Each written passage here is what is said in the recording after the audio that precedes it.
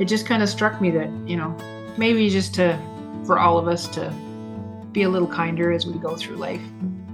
We don't know what other people's stories are. And maybe it's kind of nice every once in a while to sit down and ask what somebody's story is. Okay, we are back with a special guest edition of Write Songs You Love podcast. This month and a bit here is going to be awesome. We've just got so many amazing guests coming up, and I'm thrilled today to have the combined forces. I think you two are my first ever duo guest appearance. Woohoo! Yeah, which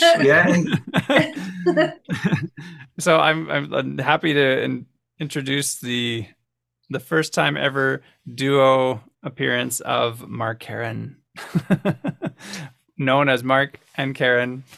And I have known, Karen the longest, and recently got to spend a bit more time with Mark. But as songwriters from the local region that I used to live in and around the Vancouver Lower Mainland area. And both of these characters just are fantastic songwriters, just with incredible stories, but also do so much within their community for music and the support of music, and just music thriving in a continual musical development of just awesomeness. So welcome, you two. Thanks for having us. Yeah, thanks for having us. So I actually just wanted to kind of take this back, because there's a bunch of stories that I don't know about you two, and even just for individually for your musical roots. I would say, like, where did the first seed of music start blossoming for both of you individually? You can go first. I can go first. Okay. Well, I think I've always been interested in music. I remember listening to a lot of my parents' LPs on the record player, and I used to love things like classical music and all the stuff that they listened to. And my brothers obviously had their musical influences as well. I was the youngest of three, so they'd be playing things like David Bowie and Led Zeppelin and stuff like that on their, on the record player. So I kind of grew up in a house that wasn't necessarily musical, but certainly had lots of music playing around. And then around the age of about 15, at school, we decided that we needed to have a band. We needed to have a band. So the unfortunate thing was that none of us could play the instruments.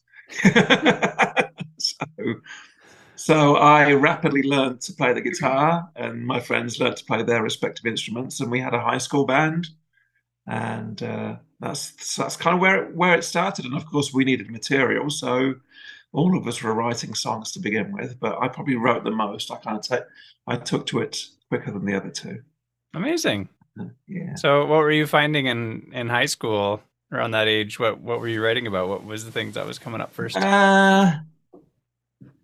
It was kind of based on what the music that we were listening to. So at the time, it was the punk revolution in Britain, punk and new wave.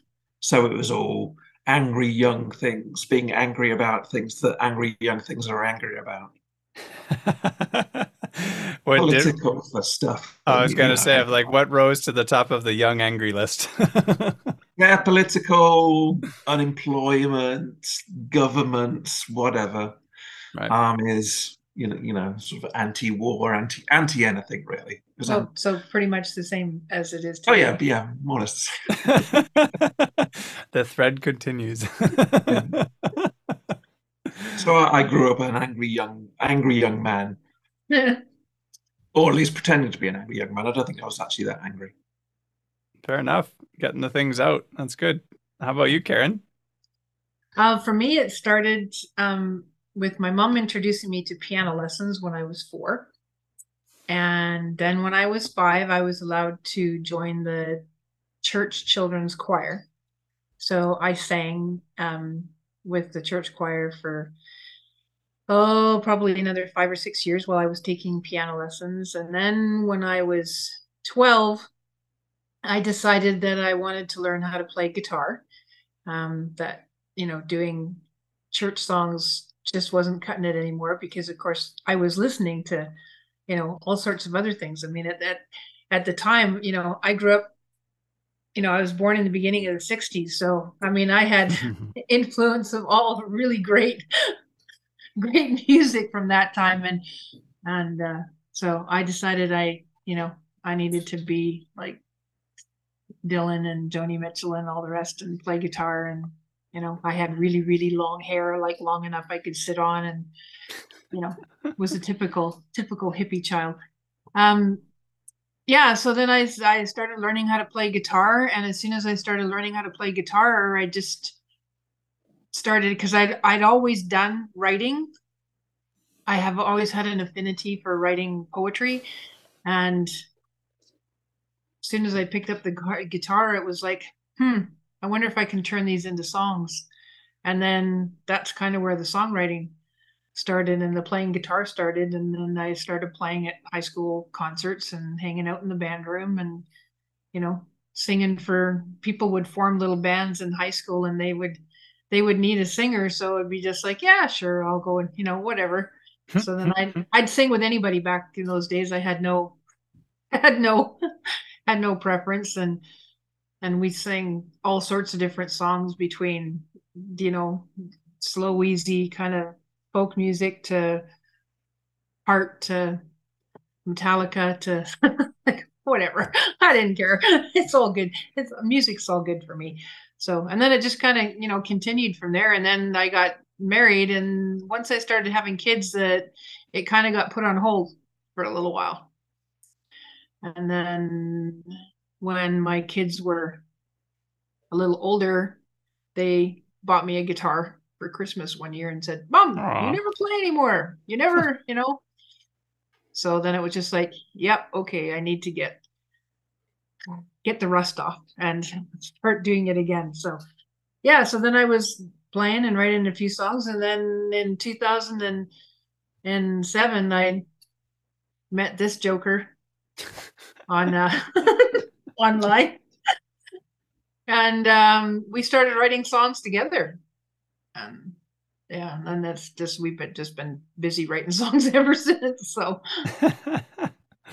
that's interesting that you both started like already performing in high school, like pretty early on. Like that's one thing that I wish that I had started doing earlier. Like I didn't sing in front of anybody until I was out of high school, and just couldn't do it. So it's always really cool to hear about that, and the fact that you both shared that experience already, and then so when you two came together, how did you find that originally? Do you remember the first song you wrote together?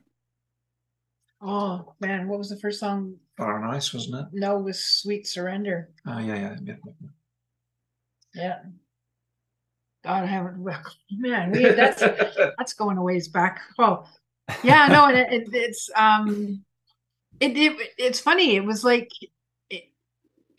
it was like peanut butter and jam. It just was meant to be together. It was like making the sandwich, and it's just like, boom, there you go. And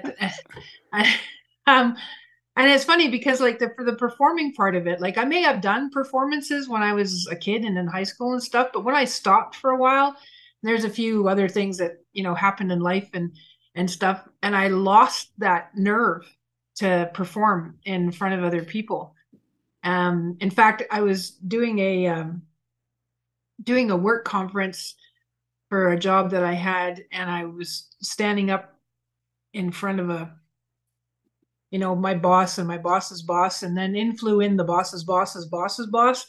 So there was a lot of like really big, important people in this meeting. And I walked out on the stage, and I was only expecting it to be like, 50, 60 people that I had to give this presentation to. And there was 400 people in the room. And I absolutely froze on stage, got so nervous. I ended up throwing up all over my boss's shoes and leaving. Luckily, she hasn't done that at a gig yet. Yeah, and that was like the last time I was on a stage for a really, really long time. So when I first met Mark, I'd like had it embedded in my head that I was never going on stage again. That I'd write songs, that'd be fine, but I was writing the songs that I was writing were for him to sing. not for because me. I had come from a background of playing in, like, from the high school band. I went on to be in about 3 or 4 other bands, and then I left New Zealand. I left England to go to New Zealand around about 97. So I left the band that I was in, and then from then onwards, I was kind of like a solo singer-songwriter. And I used to. Yeah, even though your band wanted you to come back. Oh, they wanted me to come because they had a. Because they had a record deal. They needed me to be in the band, but I decided to stay in New Zealand. Like, sorry. Yeah, so he kept performing. So initially, all the songs that we were writing together were songs that he recorded and he sang and he performed, and I was just the silent person in the background, going, this is the melody, here's the lyrics, Yeah, there's a lot of videos on Facebook that we have. We used to be part of a songwriting group, Casey Turner, and he would give a title challenge every week, and we tried to come up with a song between the two of us. Yeah. And if you look at all of those videos, they're all me singing. Yeah. Okay. Usually camped out somewhere in New Zealand. Yeah. Yeah. Huh. So it wasn't until not my first. No, yeah, I guess it was my first trip to New Zealand to see you. Mm-hmm. That we ended up going to who's that crazy guy that was doing the open mics? Oh, Willie. And you actually got they hornswoggled me into Scottish guy. Yeah, they hornswoggled me into singing. And then I was kind of like, okay, I didn't die. and then later maybe I could do it again. We started going to an open mic that was run by a good friend of ours, Jenny Weiss, at a place called Sisto's. And before that it was Rogers. Rogers, yeah. Did you? Yeah, he would drag me out to open mics and stuff around here. Whenever he came to visit, we'd go and check out open mics. And then I started singing more often. And it was kind of like, okay, fine, we can do this. We'll, do a duo and I'll sing or whatever. But I'm not playing guitar and singing at the same time. Refuse to do that. I still haven't got it to do that. Nope. No, that's not true. Oh, you did? Yeah, I have done it twice where I have played and sang at the same time on stage. Yeah. But that is definitely not a common occurrence. Yeah. But again, I always figure I don't need to play the guitar. Like, he's like Mr. Super Guitarist, can play anything with strings on it. Doesn't matter what the instrument is. And what he can do with a guitar, I have never been able to do with a guitar. So I figure I can play a guitar well enough to write the melody, and I write the lyrics, and then I give it to him and say, do your magic.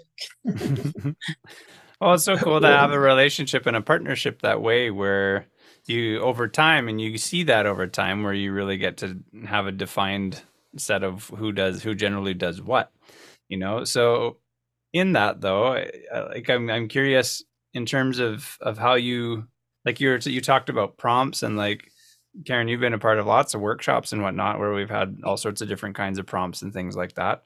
How often do you find that your writing comes from being prompted from other situations versus just what kind of happens in life?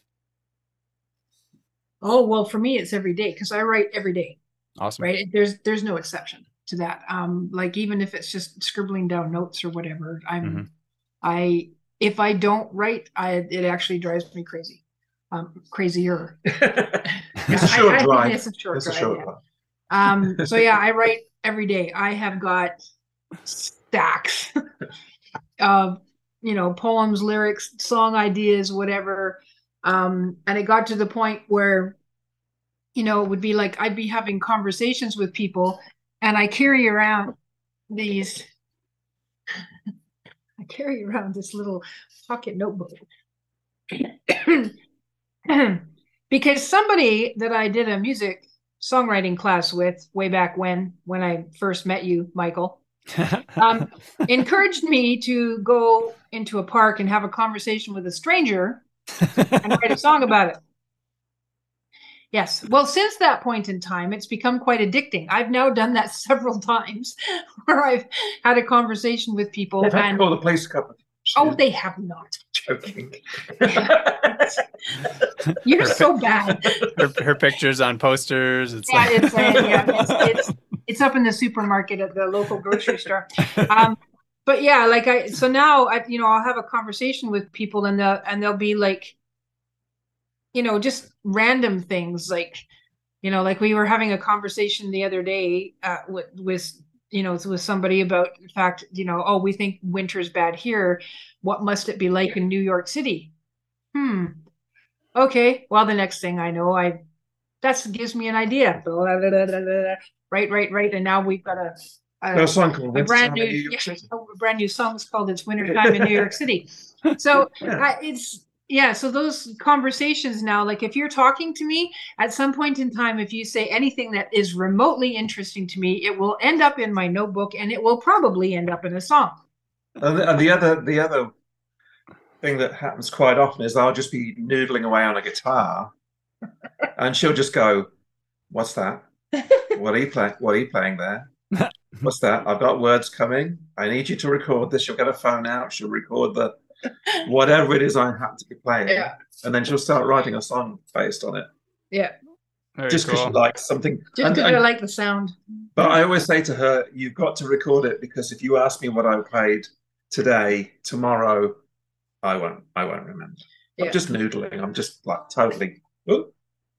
Well, it's so cool to be able to have that electricity, individually and then together to be able to do something like that. And you're right, there's something very special about being in the moment with something and having it recorded that way that is just hard to simulate again or hard to reproduce if you didn't do it, if you didn't have something to capture it to go back for reference. It's a really great thing to just jump on it immediately, and I love the different I really love hearing that you're having more of these conversations. I was curious actually if you'd be able to share a little bit about that first one, what happened there. That first park situation. Yeah, the very first one that you asked me to do, that was really nerve-wracking because I I went for a walk in Heritage Park, which is a local park, beautiful scenery and everything. And there's a nice walking trail around with benches. And there's always people who are walking in that park. And I thought, okay, if I'm going to strike up a conversation with, a stranger, at least this is a relatively safe place and it's friendly enough that you can say hi to somebody and not be thought of as a complete weirdo. And so there was in this particular instance, as I was walking through the park, there was a gentleman that was sitting on the bench, looking out over the mountain skyline, and he was quite alone. He was an elderly man. And he just looked quite lonely and lost. Anyway, I was walking by. I'd been kind of making my rounds around the park, just seeing who it was that I thought that I would be brave enough to actually go and talk to, because I was being very timid about it and not, because it's just not my forte normally. And anyway, when I passed around the second time and said hello, he also said hello and said, "Isn't it a beautiful day?" And I thought, okay, that's a really good introduction. Let's go and sit down and have a conversation. So I did, and he ended up telling me about his whole life story. Like he'd been married, he'd had 3 children, he was 92 years old, and everybody had died in his family. He was all by himself, right? So he was married to a beautiful, as he called it, brunette, and she had gorgeous blue eyes, and that's what he remembered the most. And he had 3 kids that all of them died before him.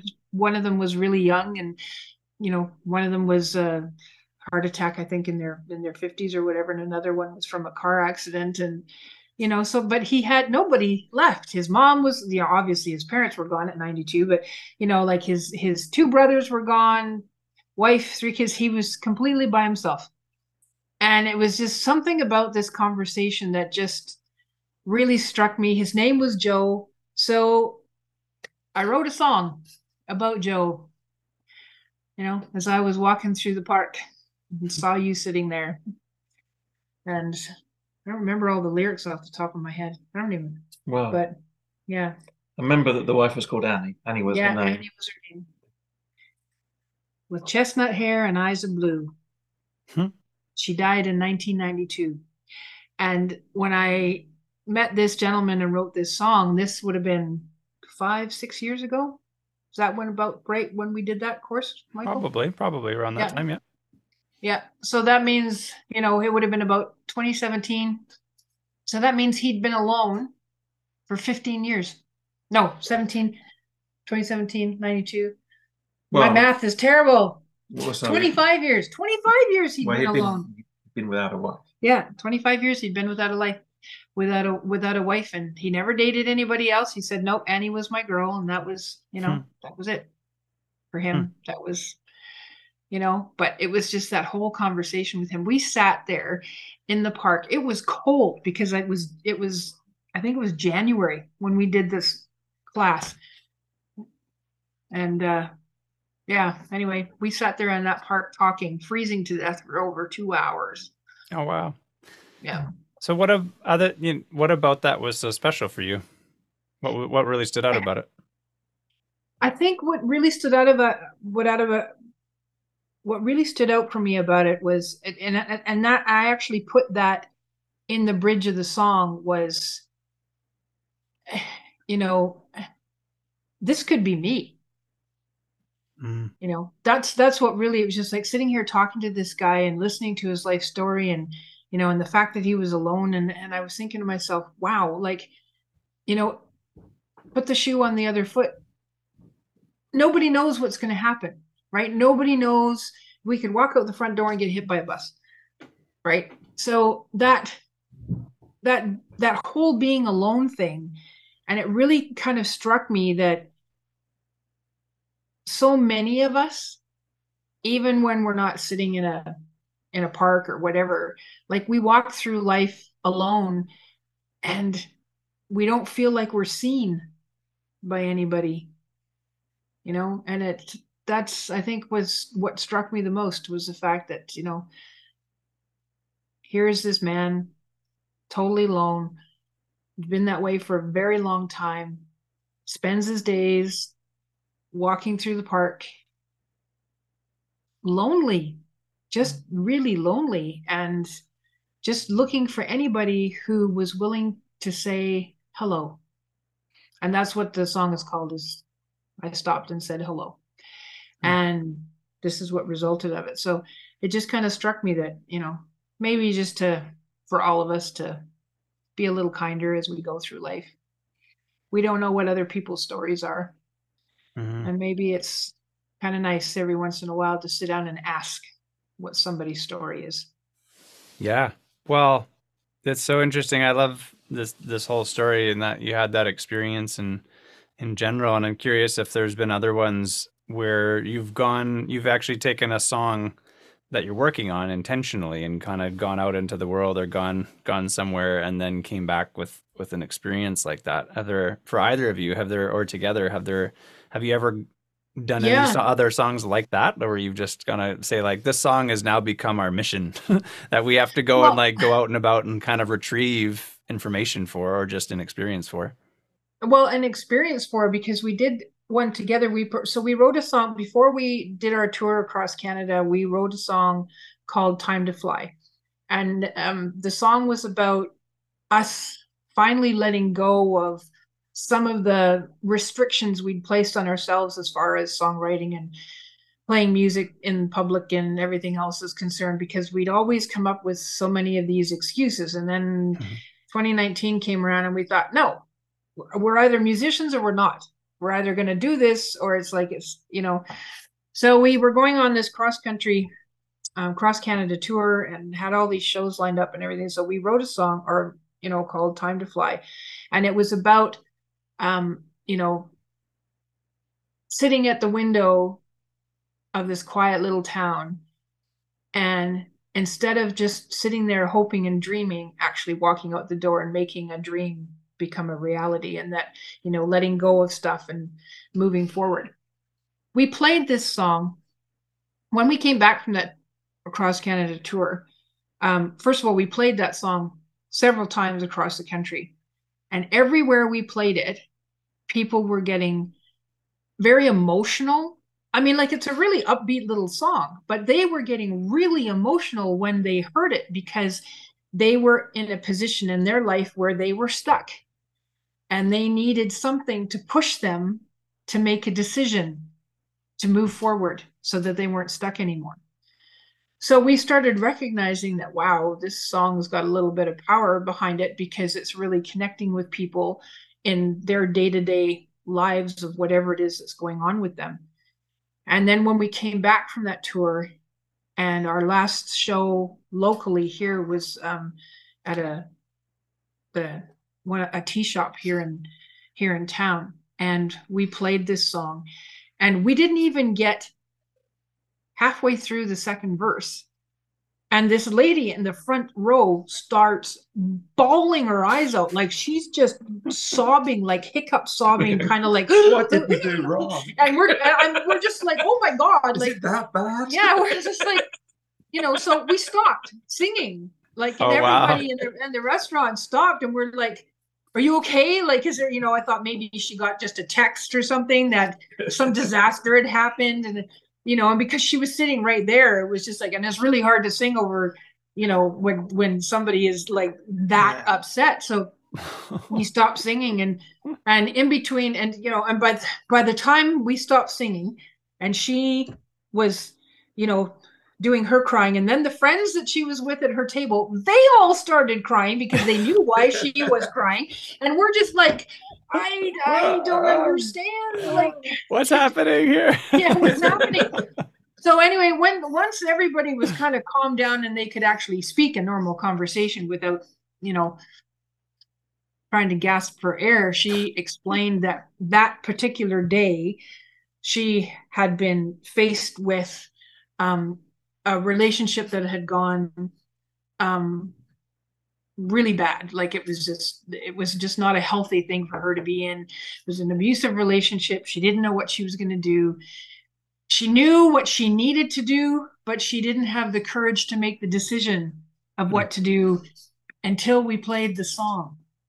And we got to the second verse, where it's talking about letting go of the past and letting go of the things that hurt you, that are holding you back so that you can, it's time to fly.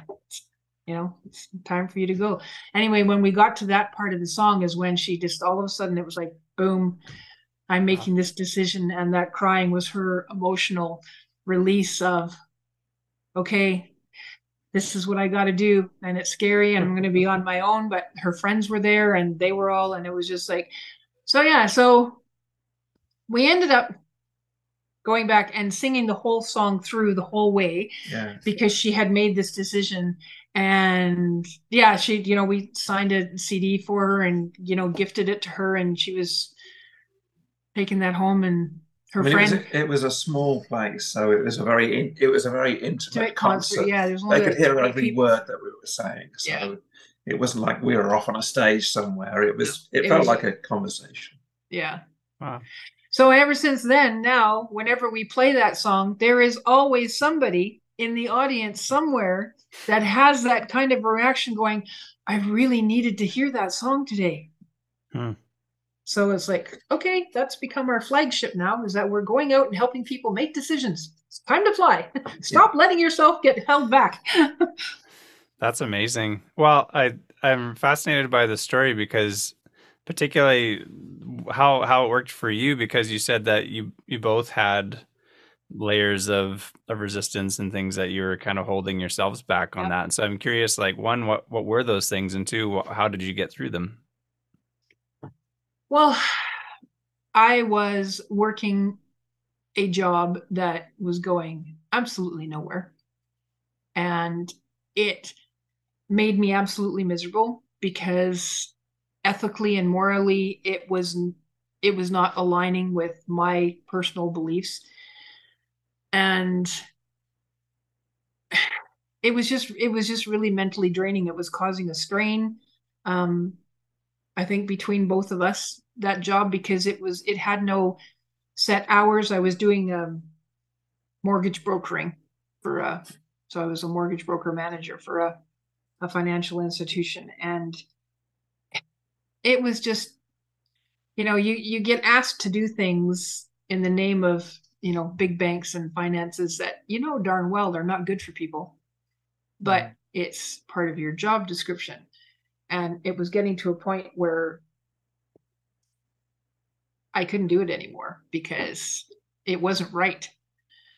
And, and of course, and I would bring all that angst home, and then it was be, and we were both so tired from all of that. Mark was doing a lot of commuting back and I was forth. commuting constantly in and out of Vancouver. So yeah.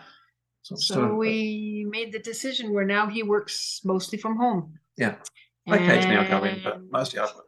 Before we went on that tour across Canada, I quit that job and said, nope, music is now going to be my thing full time. We're either going to do it or not. So, and we've been doing that ever since. Good for you. Well, there's something really special too about that, like when you've made a decision like that and then you go forward and live that path and then you have a song to speak to that too, it's that there's that much more. I always struggle with what word to use for that. My default is mojo. It's like there's something that's very unique that is just particular to your story and your lived situation that only you can do, like you have your version of that. And when you see other people in all those levels of alignment in what they've made as life choices and what they really believe fully in, and then their music, and they're out there sharing the music and all of that is so powerful. And it's really, you don't have to be told to feel it. It's something that I think when it is your experience that comes through the performance, that comes through the lyrics, it comes through the music, and that really affects people clearly. Like it has done a lot in your experience of what's coming through there. And I that's kind of in line is what all this podcast is about, is really digging into those kinds of things and highlighting those stories, because I think that's where all the magic is. That's where, if the more we can access all those different layers and kind of put them in some kind of alignment, the results of that and the impact of that is huge.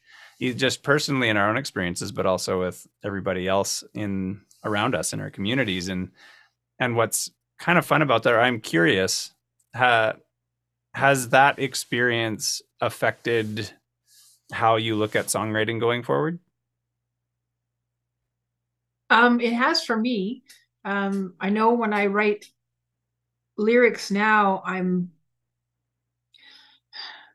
know whether I'm looking for the potential of that emotional connection with people, but it has altered how I write songs. And in order to see whether or not it was just like just a one-off thing or whatever, I started doing collaborations with people, songwriting with different people around the world, and just to see if there could be as much of an impact writing a song with somebody else that I didn't really know that well, or that I hadn't gone through any of those experiences with. And so far, it's been a really interesting journey. I wrote a song with a lady by the name of Sue Corrigan down in California about her divorce, which, the emotion of that and the pain of that breakup definitely comes through the song. So it's not necessarily a song that you would perform like every night in regular performances, but it is definitely one of those songs where if you are going through something like that you can relate to and that you can get something out of it, because there is a sense of healing in that song about what happens when you go through a relationship. And then there's what's one of the ones that we did with Jane. Oh, my brain's gone. My brain wasn't there in the first place. Your brain was there. Yeah, there's a lady in Britain by the name of Jane Shields that I've been doing some collaborating with. Those songs are not 100% complete yet, we have completed the music for one of them. The song's called Rainbow. We played that as a test for a private audience last weekend.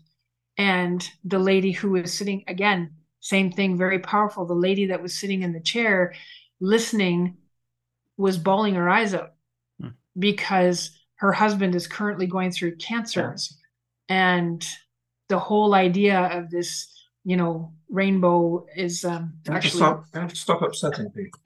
Well, it's not. It's not upsetting people. It's giving people an emotional release, right? Like a lot of times, most of us we will go through these experiences and we will internalize those feelings. We won't let them out. We won't process them. They get buried. And then it ends up manifesting itself in physical illnesses and stress and all sorts of other things because we're not dealing with the emotions of things as they happen. And one of the things that she said was, your music creates a space for her feelings, for her experiences. So that's an interesting way to put it, I thought. Yeah. So that was a show that, it was a private thing that we did last weekend. And it was a beautiful statement to hear that, that the music that we play makes that space for people so that they can feel their story without feeling like they're having something shoved down their throat or that they're having to feel somebody else's stuff. They get the space to feel their stuff. Yeah. Which is important. People need to do that. And it's like the chorus of this song is she rides the troubled skies on ribboned wings, offering up the hope of brighter things, vanishing like she was never there at all, a whisper in a moment, magical. And that like it goes through the whole thing about rainbows and all of these different scenarios. And I'm not going to read the whole thing out of it. You're just going to have to wait till the song gets released, which will hopefully be very soon. But but it was just like so now we have, like I said, we've had a couple of songs now that have created those kind of emotional spaces for people. This one I think is going to be the next one that's going to have that same impact as what Time to Fly had, where it's going to allow people to have space. And from a musical point of view, what's interesting about that song is it was written around the time that Jeff Beck had just died. Okay. So I don't know if you're familiar with Jeff Beck, but he was a huge influence on me as a guitarist. He was a completely unique individual. And I think everybody who's heard his music has sort of said, I've never heard any guitarist play like he does. There's lots of stunning virtuoso guitarists, but nobody plays like he does. Well, he did. And it was at the time that he had just died, and there was a song of his called Nadia, which I'd recommend anybody to listen to. And so I took the chord progression. It was kind of my take on what the major melodic theme of that song was. It's not supposed to be a copy. It's not supposed to be the same as, we won't get copyright strikes on whatever. But it was inspired by it. Yeah, it was your inspiration. So there was inspiration both from the lyrical side and from the musical side as well. Influences are a really neat topic in all of this as well. I was thinking about that in the last week. I go through phases of that, but I'm curious how, well, like that's a great example of how just timely something was, bringing this major influence back into your life with a different lens and a bit of a different focus, or maybe a different appreciation. There's something that happens when you find out someone's gone, that's just like, whoa, okay. Like all of a sudden the impact that they've had on your life in many different ways becomes right up to the surface. What do you think about just, how to say this? I have two questions in my mind. I'll start with this one. The first one is, when it comes to having influences and thinking about influences, at what point, do you, or for either of you, have you maybe done something in the spirit of like, how do you differentiate where that splits, where that's going from copy to going to how it influences you and gives you an idea? Mm. I don't know, because I mean, like, even though there's a lot of artists and different, songs that have played an emotional role in my life as an individual, not as a musician, I don't know Mm. necessarily whether or not I have been inspired by that as far as my songwriting is concerned, because my Mhm. writing is, like I said, it's I literally at any given time of the day have thousands of words that are rolling around in my head constantly. And I have to write them down.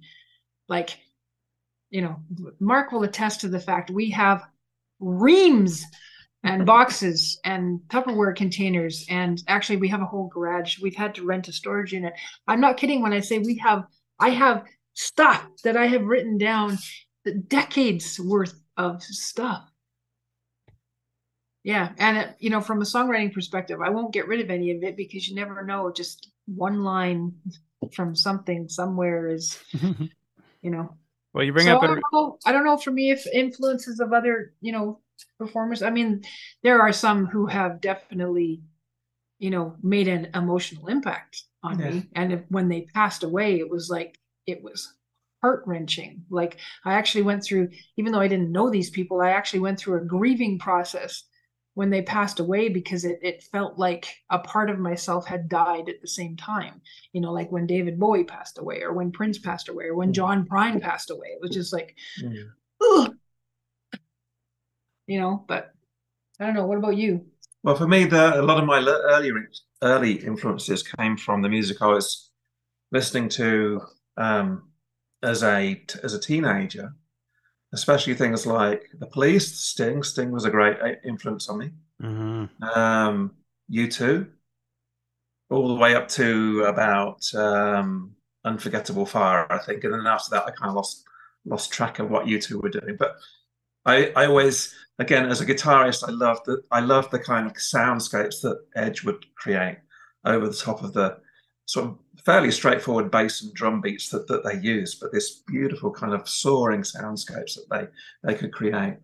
Um, and songwriting wise, people like Joe Jackson, sort of brilliant songs that guy writes, and Elvis Costello, just people like that who've got these very inventive storytelling ways of creating lyrics. A lot of my lyrics were also based around a lot of my own personal influences when it comes to my own philosophy. So I often wrote songs about environmental things. Again, sort of some of the things of being about against war and then social situations and that. And funnily enough, the other thing that I used to write a lot of songs about was about the fact that I didn't have a great time with females when I was a youngster.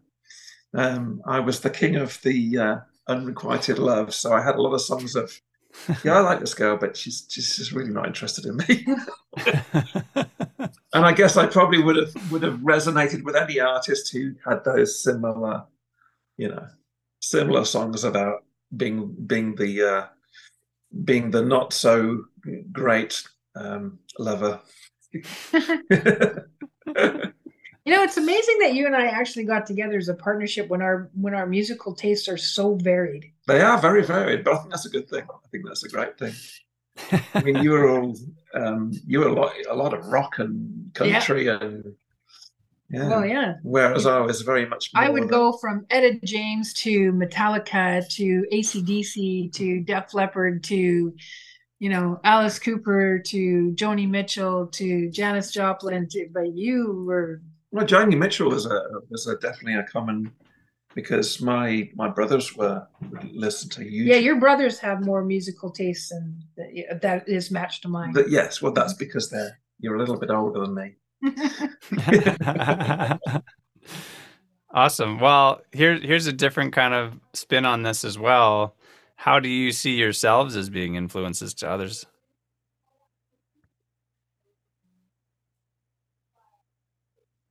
Influences to other. Well, we do the youth open stage, which we've done for the last nine years now. Holy doodle. Yeah, wow. so there's been a lot of kids who have come through that program. And I think the biggest influence that we've had on those kids that come through the program is if you have a love of music and a passion for doing it, don't let it go. Don't, don't trade it in for some quick fix somewhere. Pay attention to it, put the effort into it, and as a result of that, we've got 4 or 5 kids who have come out of that program who have now made music as their profession. It's what they love to do. They go out and they gig and they play songs, and and one of them is doing extremely well for herself. Rebecca is doing, yeah, she's doing amazing things, and the songs that she's writing and the albums that she's creating, the shows she's putting on in Vancouver are beautiful.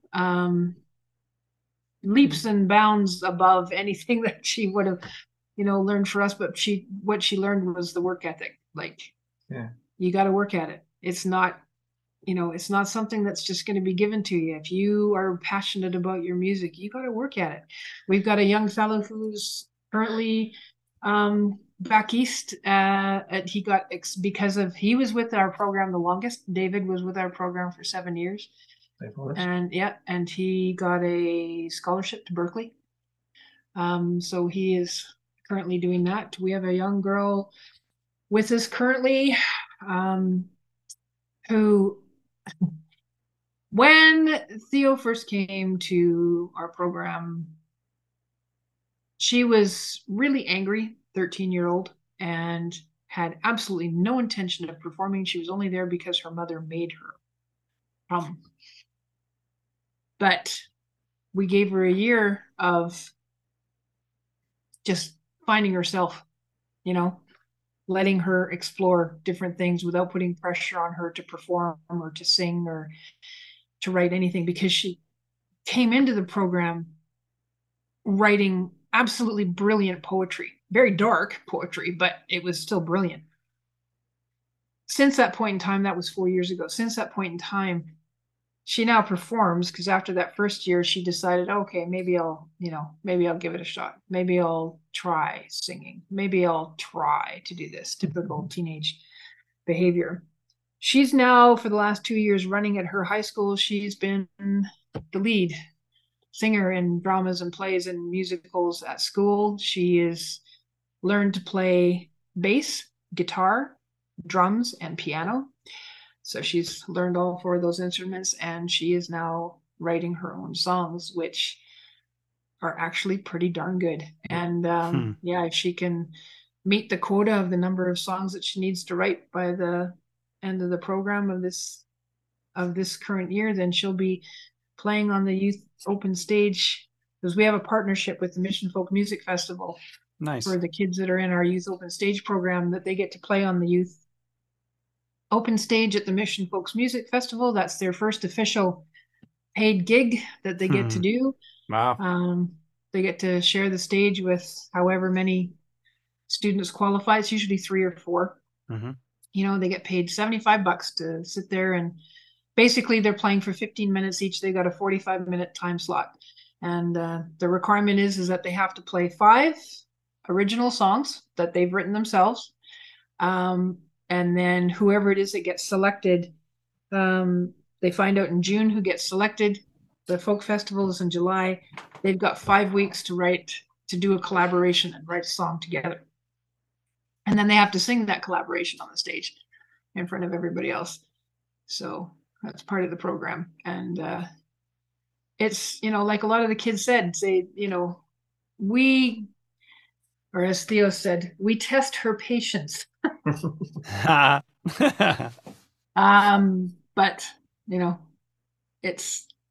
it's about perseverance and consistency, and I think that's the thing that the kids get the most. Oh, another one, that Colton's put out his 2nd album. Oh, really? Don't knock it. Oh, no, it's very good. I've heard a little bit. Colton's music is it's far, it's far out there. But he has got his music played in some very unusual indie films and whatever. Wow. So Yeah, so we've had a few kids come through that and what they take from us is hard work, I mean, consistency. COVID made it very difficult to run that program, but we are really wanting to ramp it back up again and get it to be Yeah. more successful and to get some kind of non-profit um, backing Well, so no, that we've got that already. What's yeah happening with we've got the nonprofit backing. yeah I mean, but they get the grants going. Yeah, no, what we're getting now is we've had a meeting with the cultural director for the city of Mission, and now the city is stepping in, so they're going to help ramp up the program so Yeah, more kids can have access to it. So yeah, oh, and we're also Awesome. joining forces with the Optimist Club here in town, who run a talent show, kind yeah. of like the American Idol kind of deal, but they do a talent show here in Mission that runs as well. So Which is another thing we do. We're judges on a local school. Every year it does a like a voice kind of thing with Hatzig voice. Yeah, so we've that's another thing we've had influences Yeah. on, because we've been doing that for the last 6 years. And again, the same thing with the kids. It's like, they all have this thing about, oh, I just want to come and sing and do karaoke with my phone. It's just like, yeah, sorry. The first thing that happens when you walk into our classes, the phones all get turned off and put away. And they're all like, oh my God, oh, I can't survive. No. Here's my phone. What if I get a text? What if I get a call? They'll leave a message. So, 3 hours, class is 3 hours in length, and they have to sit there without their phones for that whole time. But they learn something from it, though, because it's like it's once a week, and then they start, once they've had gotten over the cell phone shock withdrawal thing for the first month. After that, they actually look forward to coming and socializing and talking with each other, and really getting involved. And yeah, I like this chord, no, I don't like this one. And we make them sing together and play together, and write songs together. Write songs together. And yeah, we're mean. You guys. We're absolutely mean. That's why horrible. That's why I like you. Yeah, we're just horrible people. No, it's great. It's awesome to hear all the layers of what you do, and particularly to speak to like yourselves and your growth as artists and writers and creatives, but also and where that comes from, but also this other side of it of like what you give back. And you two give a lot, and it sounds like you're just enjoying it so much. And I know like the area that you're living in as well is just, music is such a special thing. And not that it isn't in other places, but it just seems like it's super embraced in that community that you're in. And those listening that don't know, the Mission Folk Festival is just such a fantastic festival that you feel in every ounce of it so much heart, and it's been one of my favorites to experience as well. And I've got a lot of really special memories from that kind of a thing too. So the fact that like youth get this opportunity to see what this is like, and to move up to this stage where like the biggest people in that field are going to be there, and that's really inspiring to be among that. And I know that the city and the region recognizes what you both do. Like I know you both won an award for running this thing, a civic award, which is the COTA Celebration of the Arts. That's right. Which is amazing. So congratulations with that. And I love, I think I don't feel a difference in the passion that you two have for songwriting and the craft of music compared to how you translate that to others, and the enthusiasm to want to share that and help others learn that too is amazing. Like that's a really special thing. So I just wanted to acknowledge that and recognize that, and thank you for being people who will out there wanting to preserve that and just demonstrate that, because that's what keeps it alive, and that's what keeps it special. And and encourage other artists. I mean, that's the reason why we run the Coffee House. Coffee House, yeah. I mean, that's another as you well know. That's as you know, because you were our first performer on the series this year. But the Coffee House is another, because that's 100% volunteer organization too. Nobody gets any money. The only person who gets money is the artist. Is the featured performer. But that's something, because we want to see live music continue. It's important. Yeah. It's an integral part of everybody's life in some way or another. Like music for all of us impacts us somehow in some way. We can all sit back and look at memories of our life and go, yeah, this song at this particular time, or you hear something, and and everybody has memories attached to music. And there's so many venues these days that are shutting down. There's so many restrictions being placed by governments and organizations to try and curtail people's ability to listen to live music, and make it difficult, make it difficult. So, and of course we're like, oh hell no, that's not happening on our watch. That's we're going to make sure that people have got a place to go. I think one of the great place to play. Yeah, I think one of the great things about the Coffee House series is that it's split into two halves. If you remember, you have a half where you just get people who just want to come up and do a little bit of open stage stuff, and they get 3 songs each. Just starting out, people. And then, well, not necessarily just starting out, but and then you get an hour of the featured artist. Yeah. So whenever you get a whole bunch of musicians in the same room, they start talking to each other. Totally. And so it engenders the community that we love to see, because we get artists in from as far away as we can. Like we still haven't got the people from international. We were hoping to get. Not yet. Oh yes, that's right. Yeah. That one. Keep that under wraps until it's ready. Until I have a contract in hand, let's just keep that on Keep that on the. You're hilarious. But we do like to get lots of different artists in, and it just promotes that dialogue between Definitely. people. Definitely. Well, just wanted to say a huge thank you to both of you for taking time to come share your stories on here. And I know lots of other people are probably going to want to figure out where to find you. So where's the best place to locate or connect or any of those things? Oh, where's the best place to locate us? Wow. Like we got a few places that are under construction. We have our own website, which is www.markarenmusic.ca. So there is a contact form through there, and there is a little bit of information on there. That is currently being built, so there's not a whole lot on there. Facebook. We've got our Facebook page is probably the easiest way. Instagram and Facebook is the easiest way, which is just MarKaren Music, MarKaren.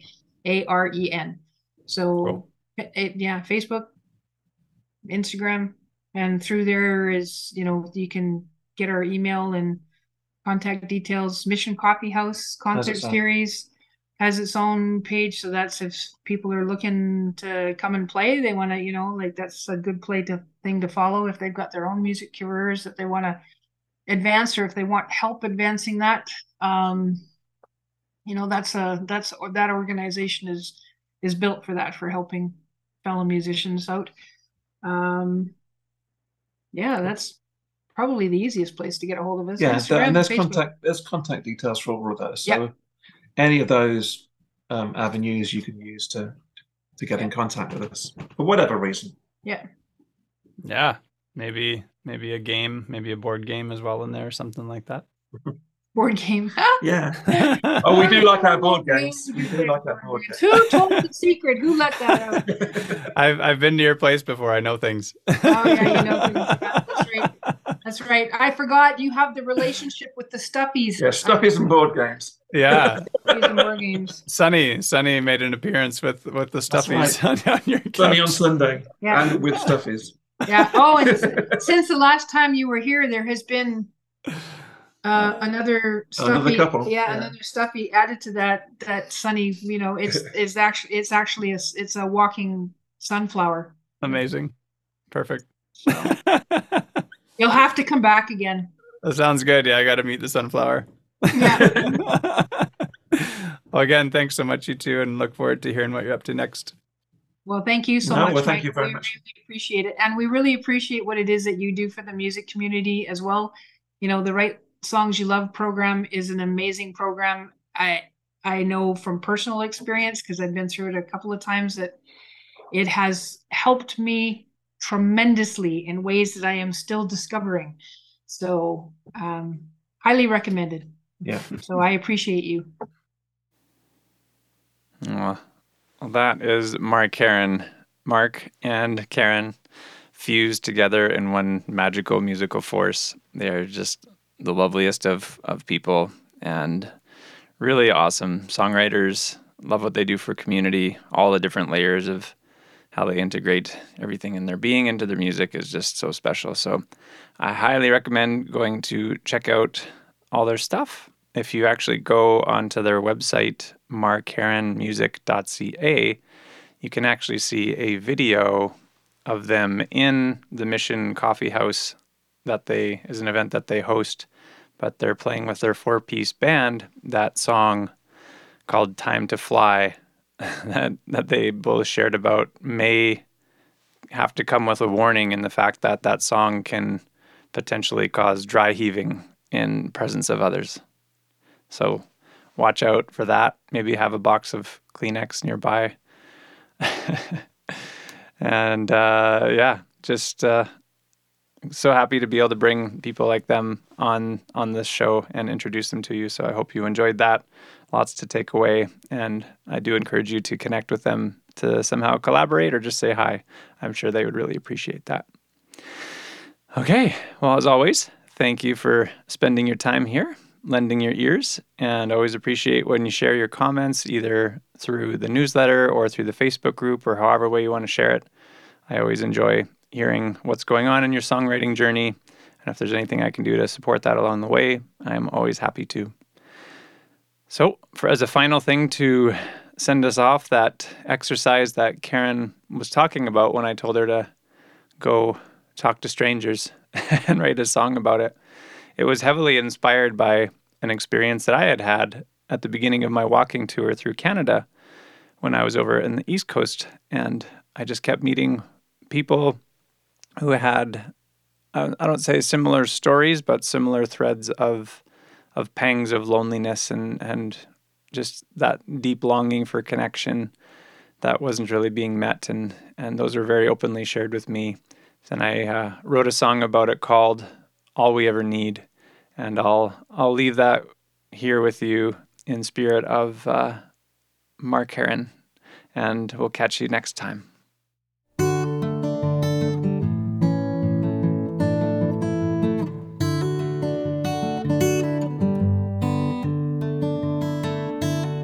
And Sarah goes to work every day at 9,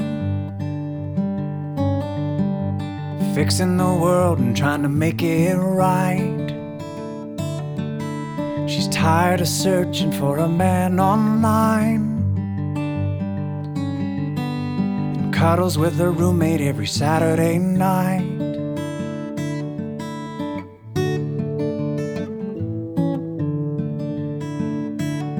And Judith cuts through lies like a razor blade. A senior partner, yeah, she has it made. Lives in the city, but she can't stay.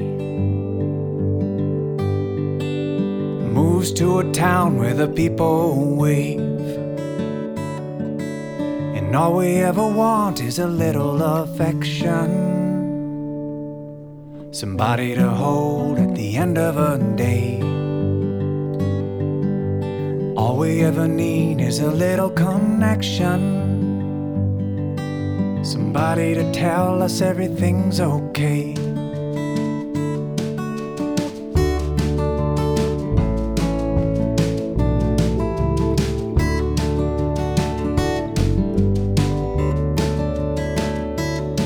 And Richard loves his wife and her soft embrace, rubs her feet and plans getaways. But she works too much to reciprocate. He calls it quits 'cause she'll never change. And all we ever want is a little affection. Somebody to hold at the end of a day. All we ever need is a little connection. Somebody to tell us everything's okay.